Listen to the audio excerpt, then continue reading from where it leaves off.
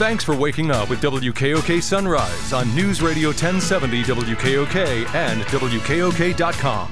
Thank you so much for joining us on WKOK Sunrise. Super duper Rob Setter, our fabulous producer. Matt Catrillo's our news director. He's keeping us informed. And Kevin Herr is one of the vice presidents up here, and he is hard at work this morning. He's got the texts and emails going, so we appreciate him checking in. We're glad to hear from the whole team this morning. On the news line with us now, Samantha Pearson, executive director of Lewisburg Neighborhoods. She's here with some great information that we can use as we head into the holidays. A lot of folks say they're going to be zooming in on holidays rather than meeting in person. Some folks say, well, I ain't changing a thing. That's my nature. So we're going to check in with her and find out what is new. Good morning, Samantha. Thanks for calling in today. Thanks for having me, Mark. I appreciate it. Since we talked to you 2 weeks ago, all of our region went into the substantial spread map in the early warning system. Dr. Rachel Levine, the health secretary, said yesterday we're going to fill up our ICUs if we don't turn the corner on this soon. So what has happened since we last spoke? Well, I think one of the important things is to realize that we're just, sort of moving through this pandemic, and at a certain level, nothing has changed. But what's also important to realize are the nuances. So locally for us, that we're seeing cases. They aren't in confined, places like prisons or long-term care facilities. And we're going to get a great opportunity to learn more about that on Thursday evening. I hope everyone can mark their calendars because the Greater Susquehanna Valley United Way is doing a health forum on COVID-19 with Evangelical Community Hospital, Geisinger Health System, and family care centers, or family practice centers. So that is going to be a great opportunity to hear directly from, the people having to deal with this and having to confront this most immediately with how it's impacting our region. It's at 6:30 on Thursday night. And it'll be on Zoom, so you can, and on Facebook Live, so you'll be able to access it through the Greater Susquehanna Valley United Way website.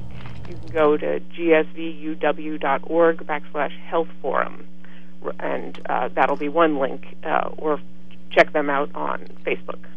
Now, has anything changed in terms of what's happening locally? I know the hospitals are busier. We got, 60-some people on board at Geisinger. Danville, Evan's got more than a dozen COVID-19 patients. What else is happening around here that really shows that we're having a surge? Right. I think the biggest thing, and this is something which I have, since we spoke last, I've put more information on my website about this. I've got... I know people are used to, I write these fairly long articles on LewisburgNeighborhoods.org, and in fact, right now there's one called How to Read a Graph Mid-Pandemic, and what it talks about is whether and how you can compare numbers from earlier in the year to numbers now, and with citations. So I think that's important because a lot of people are like, well, we've seen this before. We've sort of bumped into this before. And what's important to see is that things are aligning such that it's not that we're brushing up against a certain level of hospitalizations, but we're shooting up towards a level of hospitalization. So I even have on my website graphs of Union County. For example, data for Union County on specifically incidence rate, number of cases in the last 7 days per 100,000, and test positivity rate, and even a discussion of how one calculates the test positivity rate. We also will have graphs for the 4-county region shortly. We're doing that as well for our local area.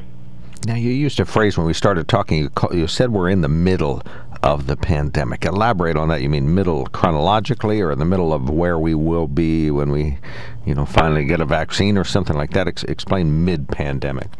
Sure. That's a good question. So, yeah, at a certain level, we're at a turning point with the announcements of the vaccines where we're looking ahead and we can start to see the end.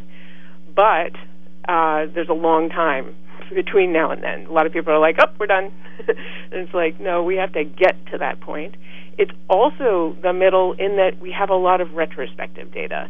Early on, we were sort of figuring out what data would mattered and trying to figure out how to measure it and then how to present it.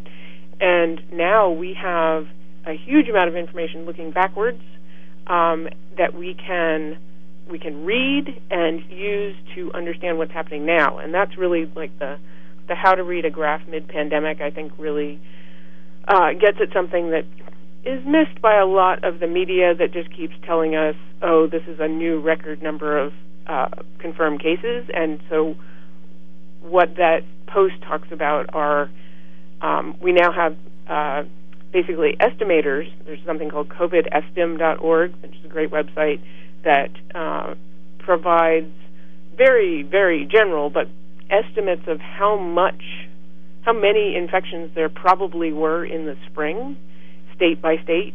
They don't do it for the whole country, and you can look into counties, but it's graphically a little different. But it gives you a sense that,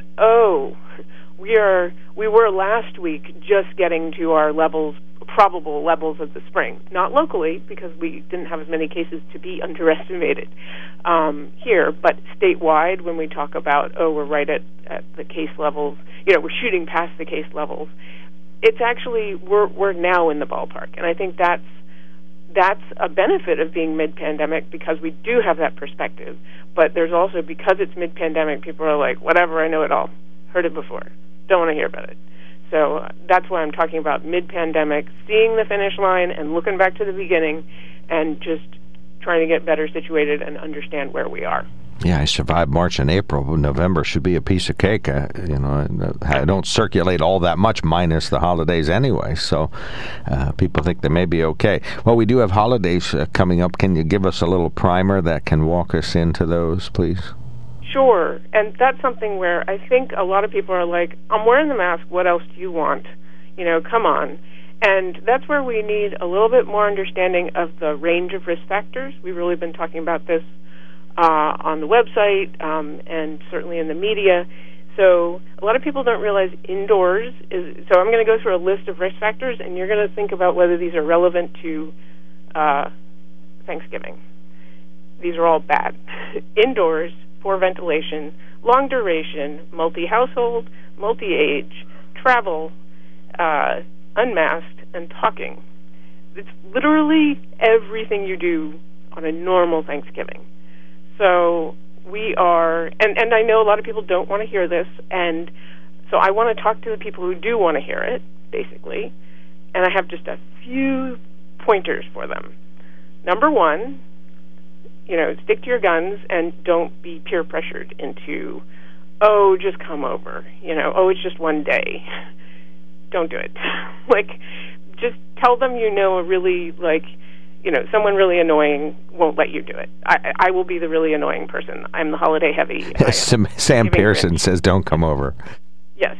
And you blame it on me. I'm having to have this conversation. Okay, first of all, my husband had to do this for me because 6 weeks ago I was like, maybe we can figure this out. We'll do a quarantine, and then we'll do this, and we'll get to see our friends in Maryland. And he was like, are you out of your mind? And so he was right. So what we actually need to be doing, and so now I'm doing that for other people, which means I'm talking to, my own family. I have an aunt who was struggling with this with her, extended family. I have my mother-in-law who lives up in Massachusetts, and she knows, and they both know, but they're also like, we're getting invited, and what do we say, and what do we do? So I want to talk to them and just say, just stick with it, do what you know is right, and consider, to the extent possible, after the holidays, whether you can really isolate yourself, really cut down on your exposures. Really don't let your guard slip in the weeks after, precisely because we know a lot of people are going to be going ahead and having Thanksgiving. And is there greater risk because I have sort of a household of people that I see regularly, and we think that so far so good, but now we're going to blend households. We're going to take a household from New Jersey and blend it in central Pennsylvania, and then we go down to Maryland. Is that this big great risk we're facing now? It is, and actually there's, again, great resources. There's this new personal risk calculator available from Brown University School of Public Health. If you go to mycovidrisk.app, A-P-P, you can plug in sort of the parameters of what you're planning on doing and where you will be, and it will give you a reading of what the risk level of that activity will be. But there are some caveats with it. I think it's a great tool. It could be great for a meeting or a doctor's appointment or any kind of thing you might want to be doing right now. Number one, to your point, it doesn't know whether the people you're meeting with. It's assuming everyone is in your local area, so it can't factor in risk factors for other locations. It also can't factor in risk factors specific to individuals. Like, is this individual, have they been really on top of things and being very careful, and or have they been a little bit less clear on what the issues are and not paying attention? So it gives you the average risk, but not the specific risk. And most importantly, it can't tell you, it can only use the data that it has up till now.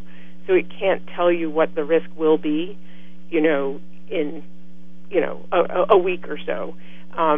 So you would want to check it again closer to the date and realize that given that our numbers are trending upward fairly seriously, we would assume it would be higher then. Well, we'll talk to you in 2 weeks, if not sooner. LewisburgNeighborhoods.org, the go-to place. And the Brown University app, again, mention that again. Sure, mycovidrisk.app.